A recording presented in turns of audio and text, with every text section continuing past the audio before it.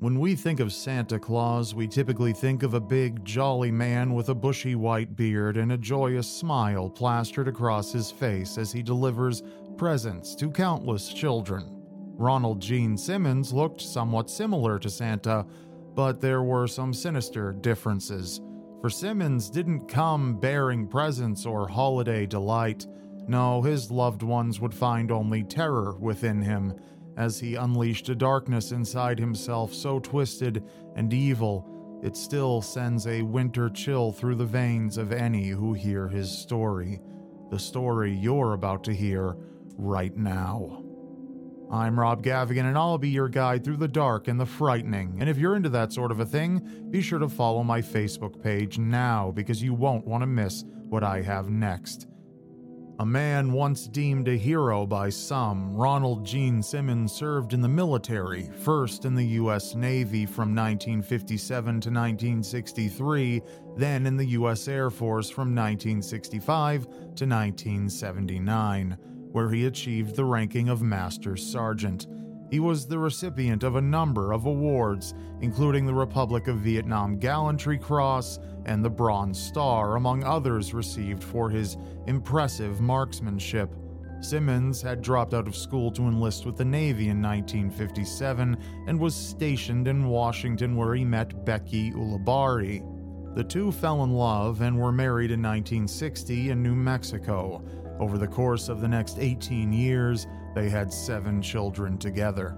In 1981, however, any facade that Simmons and his wife were a happy couple and that Simmons was a decent man at all began to seriously slip as the New Mexico Department of Human Services began to investigate Simmons due to suspicions that he had sexually abused one of his own daughters, a 17-year-old girl named Sheila. The suspicions turned out to be true, and to make matters even worse, Simmons had impregnated his own daughter, and she ended up giving birth to their child, who was assimilated into the family.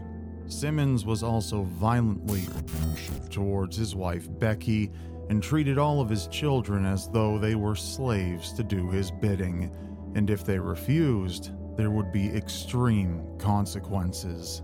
As a potential arrest became more and more likely, Simmons grew anxious and paranoid, so to avoid being thrown in prison for incest and the ramifications that would have, he took his entire family and fled from New Mexico, heading to Arkansas. Living wasn't easy for the family at this point. Once they'd found a place to settle down where Simmons felt more at ease, the entire family lived in a large mobile home that had been constructed of 2 smaller mobile homes joined together. There was no telephone, nor there any indoor plumbing. Instead of toilets, Simmons had his children dig up pits for the family to use. With living under such conditions, and with Simmons harboring his dark secret, a privacy fence was constructed all around the property, reaching 10 feet high at certain points, where he kept the outside world from getting in, and likely with the second-hand advantage of keeping his family isolated from the outside world as well. But no one, not even his family, could anticipate the darkness that was brewing inside Simmons' mind. To keep money coming in, Simmons worked a number of jobs here and there, essentially wherever he could find work, but nothing lasted long. Working at a motor freight company ended with Simmons quitting after a number of his female coworkers filed reports against him for making, quote, unwanted sexual advances. Simmons clearly had some kind of issues with his sexual urges and was actively pursuing at least one woman for a sexual relationship, despite the more complicated family dynamic that he kept at home, hidden behind his makeshift fence. As the 1980s moved on, so did 2 of the children.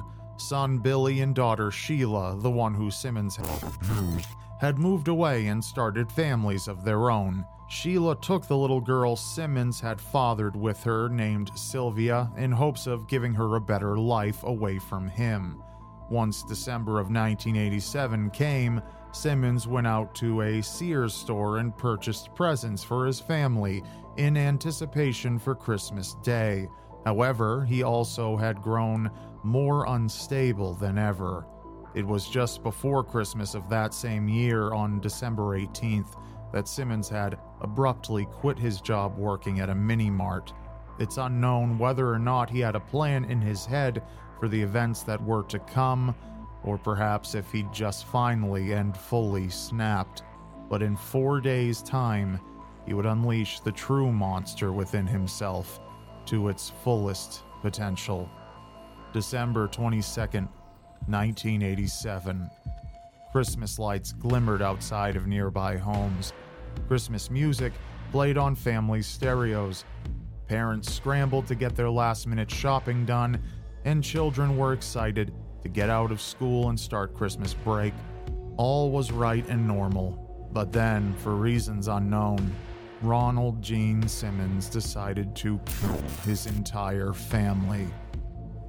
He loaded a .22 caliber revolver and then went and grabbed a hammer, wasting no time in using it to bludgeon his wife Becky and his eldest son Gene with it. From there, he finished them both off with the revolver. His 3-year-old granddaughter Barbara was in another area of the home and hadn't known what was going on. Simmons went to her and strangled her to death. Then, as if they were nothing but excrement, he dumped their bodies in one of the cesspits outside the home. He waited for his other children to return home from school, and he told them that he had presents for all of them. Excited, the children had no idea what their father had just done, and they were, of course, eager to get their presents, especially considering the fact that gifts were likely a rare surprise in their impoverished home. Simmons had one condition for his children to get their presents. He said that he didn't want to give them all their presents at once, but that he wanted to give them their gifts one child at a time. Obliging the strange request, the children waited patiently as one by one, each child was called over to receive their Christmas gift out of sight from the others. 17-year-old Loretta was the first. Once she approached, Simmons grabbed and began strangling her before forcing her head into a full rain barrel, drowning her right there. Then the 3 following children, Eddie, Becky, and Mary Ann, met the same horrible fate, drowned one at a time in their father's hands. Then their bodies too were dumped into one of the cesspits, and in just a matter of a few hours, 7 people were dead. Simmons then went inside, sat down in front of the television, and drank as though nothing had happened. A few days ticked by, Christmas came, and he remained there in the eerie quiet of the once bustling home. Despite the atrocity he'd committed, he did contact the rest of the family and invited them to come visit on the day after Christmas so they could spend time together. They all accepted the invitation. His son Billy arrived with his wife Renata and their 20-month-old son Trey. His daughter Sheila, who Simmons had fathered a child with, also stopped by, bringing her husband Dennis, along with their 21-month-old son Michael and Sylvia, the daughter of Simmons and Sheila, who was now 7 years old. They surely had noticed the alarming emptiness of the home. They certainly had felt something was wrong, but that red flag popped up far too late. Simmons killed every single person who arrived at his home that day. He shot his son Billy and his wife Renata, and then strangled his baby grandson Trey. He then shot and killed Sheila and Dennis, then proceeded to strangle Sylvia to death, before moving on to strangle little Michael to death as well. Simmons took the bodies of his family and laid them out in neat rows inside his home, covering their bodies in coats. Sheila was different, however, perhaps still because Simmons found her special in his own demented way. She was covered in his wife Becky's nicest tablecloth. Trey and Michael, the 2 baby boys, were wrapped in plastic sheets and shut inside abandoned cars that were parked at the end of the lane. Simmons then got into his vehicle and drove to the Sears store where he'd purchased presents for his family and retrieved them for unclear reasons. From there, Simmons traveled to a local bar and got himself a drink before heading home to continue drinking while he watched television. Strangely, he also made sure the gifts were all wrapped and placed under the tree, a stark contrast to all of the bodies, gifts for children who would never open them. This is the part where I say that Ronald Gene Simmons, who killed his entire family, contacted police to confess what he'd done and was promptly arrested, or that he turned it on himself. But no, actually this isn't where the story goes. Not yet, anyway. He drank and watched television until December 28th when he drove to Walmart and purchased another similar firearm. Simmons then traveled to a law firm. The secretary of the firm was a woman named Kathy Kendrick. Simmons had been pursuing Kendrick for a relationship. However, she rejected him. This didn't sit well with him, of course, and now he was out for revenge. He walked into the law firm, drew his revolver, much to Kendrick's horror, and he shot her. Kendrick did not survive. Despite openly shooting someone, Simmons was able to get back into his vehicle and drove to the office of an oil company, which a man named Russell Taylor owned. But he didn't just own the oil company, he also owned the mini-mart where Simmons had worked, and quit just a few days prior. Taylor was quickly shot and fell to the floor. Two other men at the office, possibly trying to intervene, drew Simmons' ire, and he shot both of them. One man managed to escape without being hit, but the other, named James Chaffin, was less fortunate and was fatally shot. Simmons had no connection with James or the other man. However, Russell Taylor fortunately survived his wounds. Still not finished with his rampage, Simmons rushed back to his vehicle and took off to the mini-mart he previously worked at, where he opened fire on two people, wounding them both, yet both thankfully survived. Then it was on to the motor freight company where Simmons had worked prior to the mini-mart.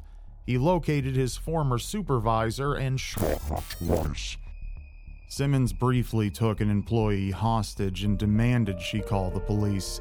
He said to her, "I've come to do what I wanted to do. It's all over now. I've gotten everyone who wanted to hurt me." Police Chief Herb Johnston arrived on the scene. Shockingly, he was unarmed at the time, but bravely confronted Simmons regardless.